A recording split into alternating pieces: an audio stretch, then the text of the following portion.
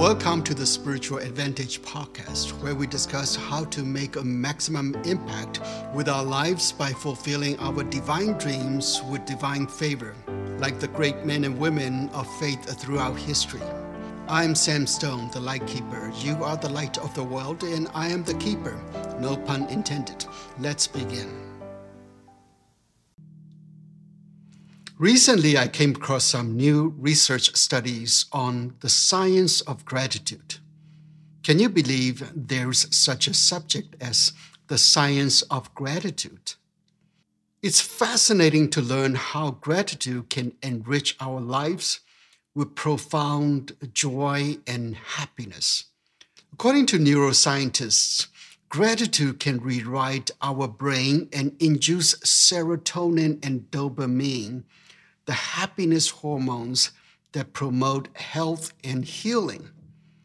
That's an affirming discovery for us because as Christians, our life is all about gratitude. We live and breathe gratitude.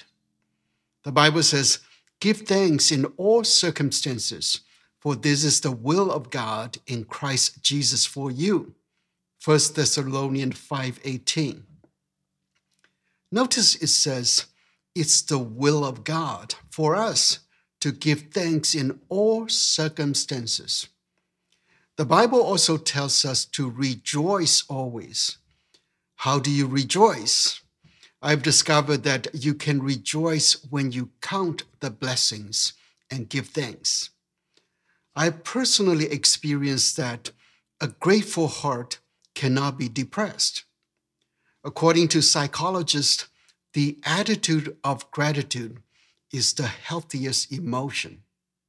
When I think about gratitude, I can't help but remembering an inspiring joke about a widow living alone, praying every morning and night, and giving thanks to God.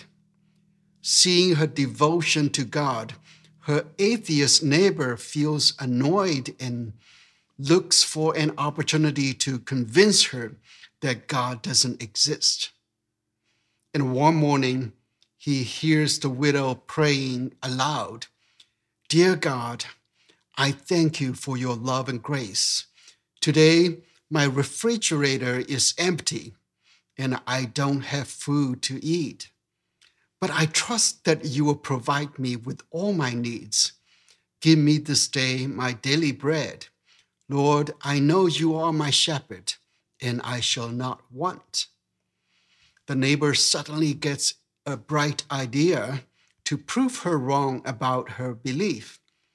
So he goes to the store, buys a bunch of groceries, and places them in front of her door.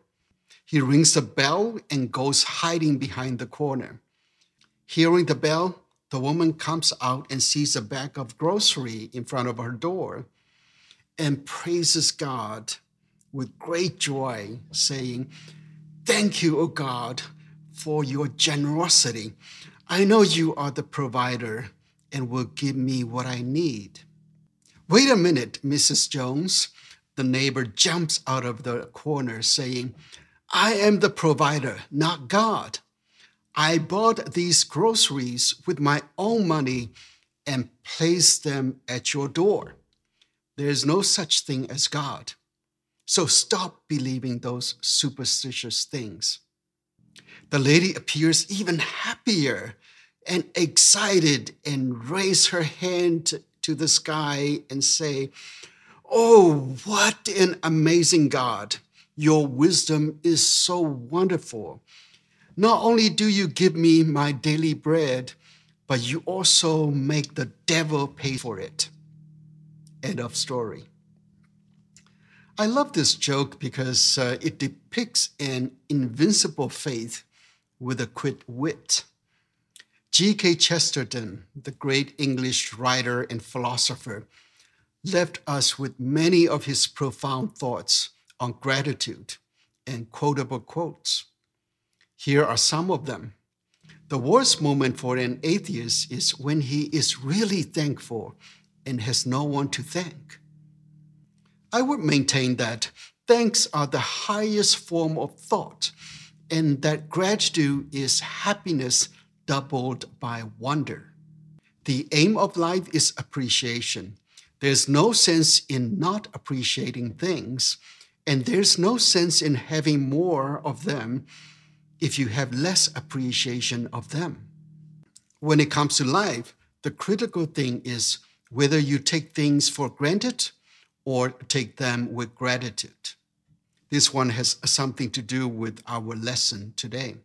You say grace before meals, all right, but I say grace before the concert and the opera, and grace before the play and pantomime, and grace before I open a book, and grace before sketching, painting, swimming, fencing, boxing, walking, playing, dancing, and grace before I dip the pen in the ink. Here's the last one. When we were children, we were grateful to those who fill our stockings at Christmas time. Why are we not grateful to God for filling our stockings with legs? That's profound. We live in a fallen world, and we all know life is difficult. But if you can find reasons to be grateful, life can become a joy to live. Even though science today has proven that gratitude makes a big difference in our well-being, Jesus reveals gratitude has spiritual significance and is a path to salvation. Do you know God has a soft spot on grateful people? Our Heavenly Father cannot resist our gratitude.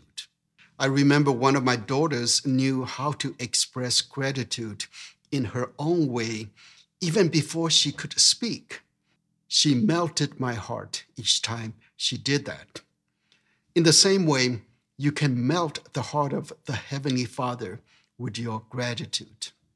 Have you wondered how to express your faith? Most of the time, we think we express our faith by passively believing or trusting God.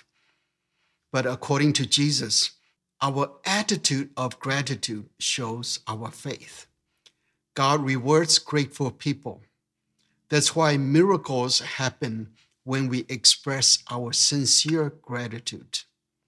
So today we will explore how Jesus teaches us to express gratitude and experience grace, not only for the well-being of this life, but also for eternal salvation.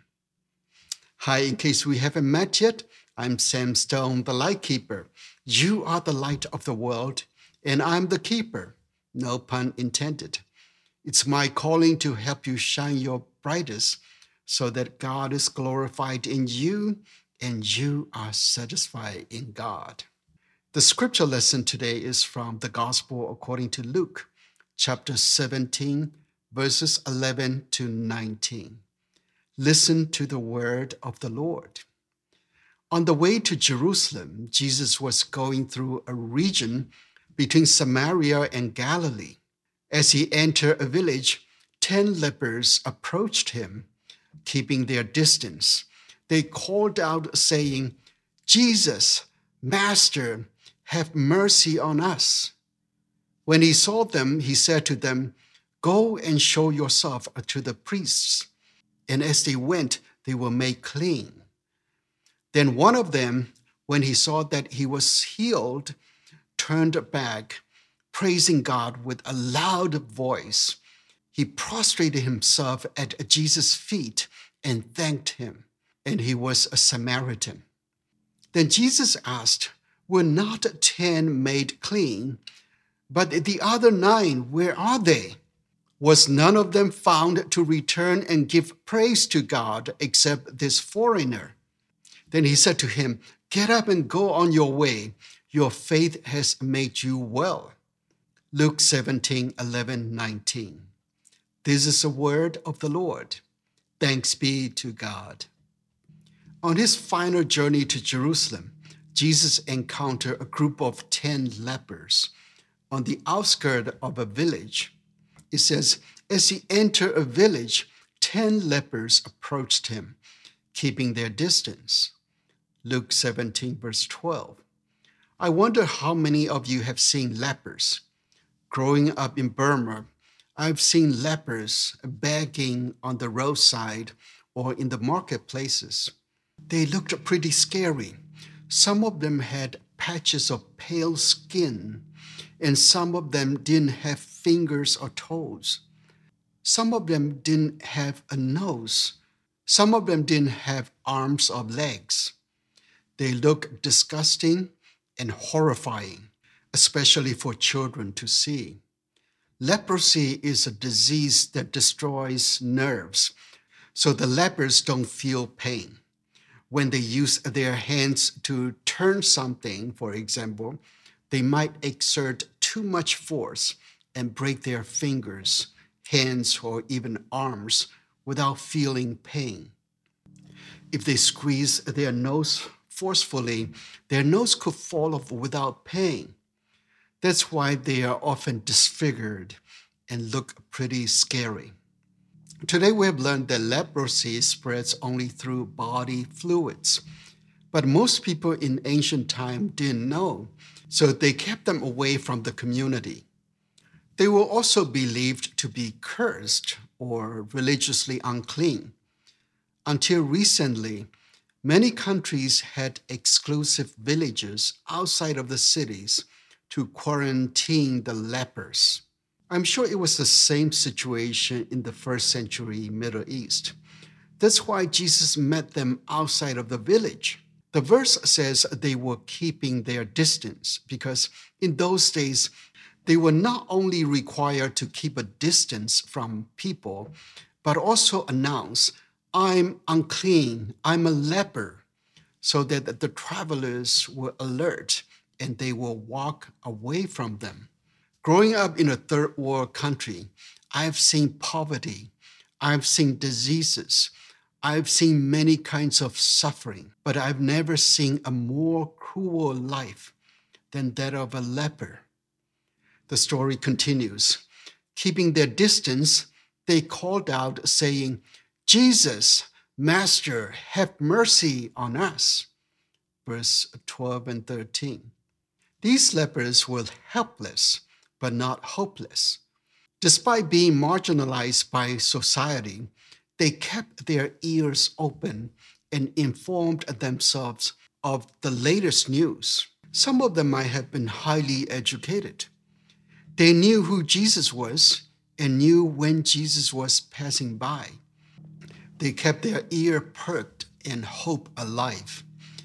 Hearing Jesus passing by, they seized the opportunity and called out, asking Jesus to have mercy on them. The word mercy in Hebrew tradition also means empathy. They asked Jesus to empathize with them. Of course, Jesus always does.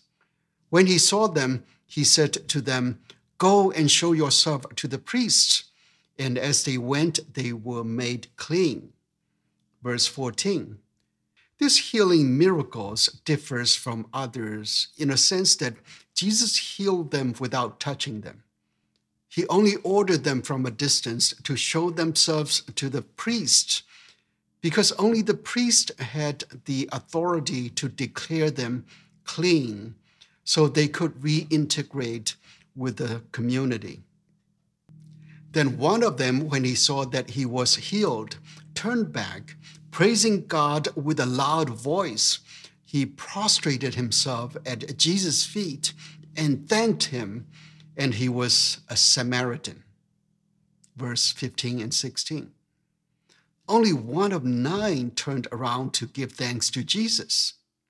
I can imagine recovering from leprosy could be overwhelming because it was a significant transformation of life.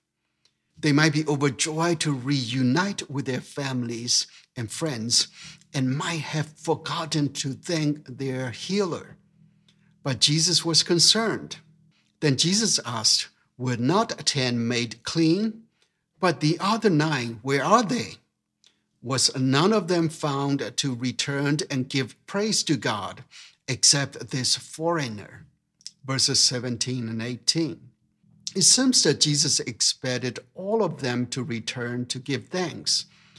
Not that he needed their gratitude, but that their gratitude would make them whole. Based on the context, the 9 might have an attitude of entitlement. Many Jews, especially the Pharisees and scribes at that time, thought they were entitled to be blessed. Jesus' parable before this miracle reveals that we need to strip off our entitlement mentality, even when we have slaved all day or suffered long. Jesus said in verse 10, the verse right before this miracle, "So you also, when you have done all that you were ordered to do, say, 'We are worthless slaves. We have done only what we ought to have done.'" Luke 17:10. In this verse, Jesus was not teaching us self-abasement, but warning us against self-entitlement. Sometimes suffering can inflate our ego, causing us to think that we deserve better. God owes us a better life because we have paid our dues of suffering. The entitlement mindset can make us ungrateful. Why should I give thanks if what I receive is what I'm entitled to? An entitlement mindset cannot make us joyful because it's like receiving a paycheck rather than a bonus. So when Jesus teaches us to keep the attitude of worthless slaves, he wants us to be humble and able to count the blessings. Since we are worthless and entitled to nothing, everything we receive is not a paycheck, but a bonus. Then even every breath we take becomes a blessing. Just like G.K. Chesterton said, every time we put our legs in our stockings, we give thanks. This Samaritan leper could praise God fervently because he knew he did not deserve it. According to the news of the day, Jesus was the Messiah for the Jews, not for the worthless foreigners like him. So he felt the grace more profoundly. Still, there's something more important in this thanksgiving, because Jesus said to him, "Get up and go on your way. Your faith has made you well." Verse 19. The word well in Hebrew tradition has the same meaning as saved. So 9 lepers were healed, but this one is saved. That means this Samaritan leper received more than what he asked for. Not just a healing from leprosy, but also eternal life. Which is more important? Sometimes we can be short-sighted by expecting temporal well-being over eternal salvation. Jesus wants to give us the latter, and that's why he expected all 10 lepers to return to claim it. God doesn't need our gratitude, but God wants us to claim our salvation through our attitude of gratitude. This event is similar to the parable of the banquet. The banquet was ready, but nobody came. The 9 lepers might be busy showing off their healing, reuniting with their families, applying for a job, or starting a new business to reestablish their lives. As the saying goes, if Satan cannot make you bad, he will make you busy. Only this unworthy foreigner appreciated the banquet. For him, expressing his gratitude was more important than anything else. Jesus said that his faith had saved him. Based on this statement, Jesus equates gratitude with faith. The Bible says, without faith, no one can please God.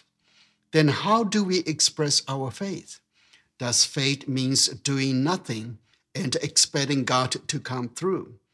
Now we learn from Jesus that our faith is expressed through our gratitude. As I mentioned, God has a soft spot for grateful people. Here's the secret to praying the way that God is likely to answer. Jesus asks us to pray with faith. How do you pray with faith? Pray with thanksgiving. The Bible says, Do not be anxious about anything, but in everything by prayer and supplication, with thanksgiving, let your request be made known to God. Philippians 4:6. It says to pray with thanksgiving because our Heavenly Father finds it difficult to resist a grateful heart.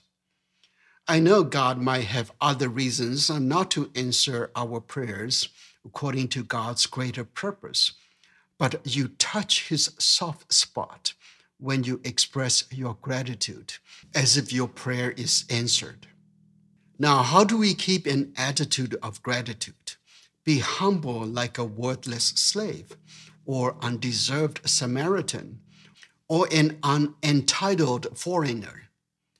When we get rid of self-entitlement, everything becomes a reason for gratitude. Most importantly, like a beggar's bowl, gratitude is a vessel for salvation. So let's be humble and be grateful. That's it for today. I hope you find this message illuminating as much as I enjoy receiving it from the head office. Until we meet again, keep your light shining brighter and broader and harvest the fruit of profound freedom and happiness. Amen. Bye now. Thank you for listening. If you would like to maximize your life and leadership by unlocking your spiritual advantage, please feel free to direct message me on Twitter at Samuel Stone or visit samuelstone.com. I'm looking forward to talking with you. See you on the next episode. Bye now.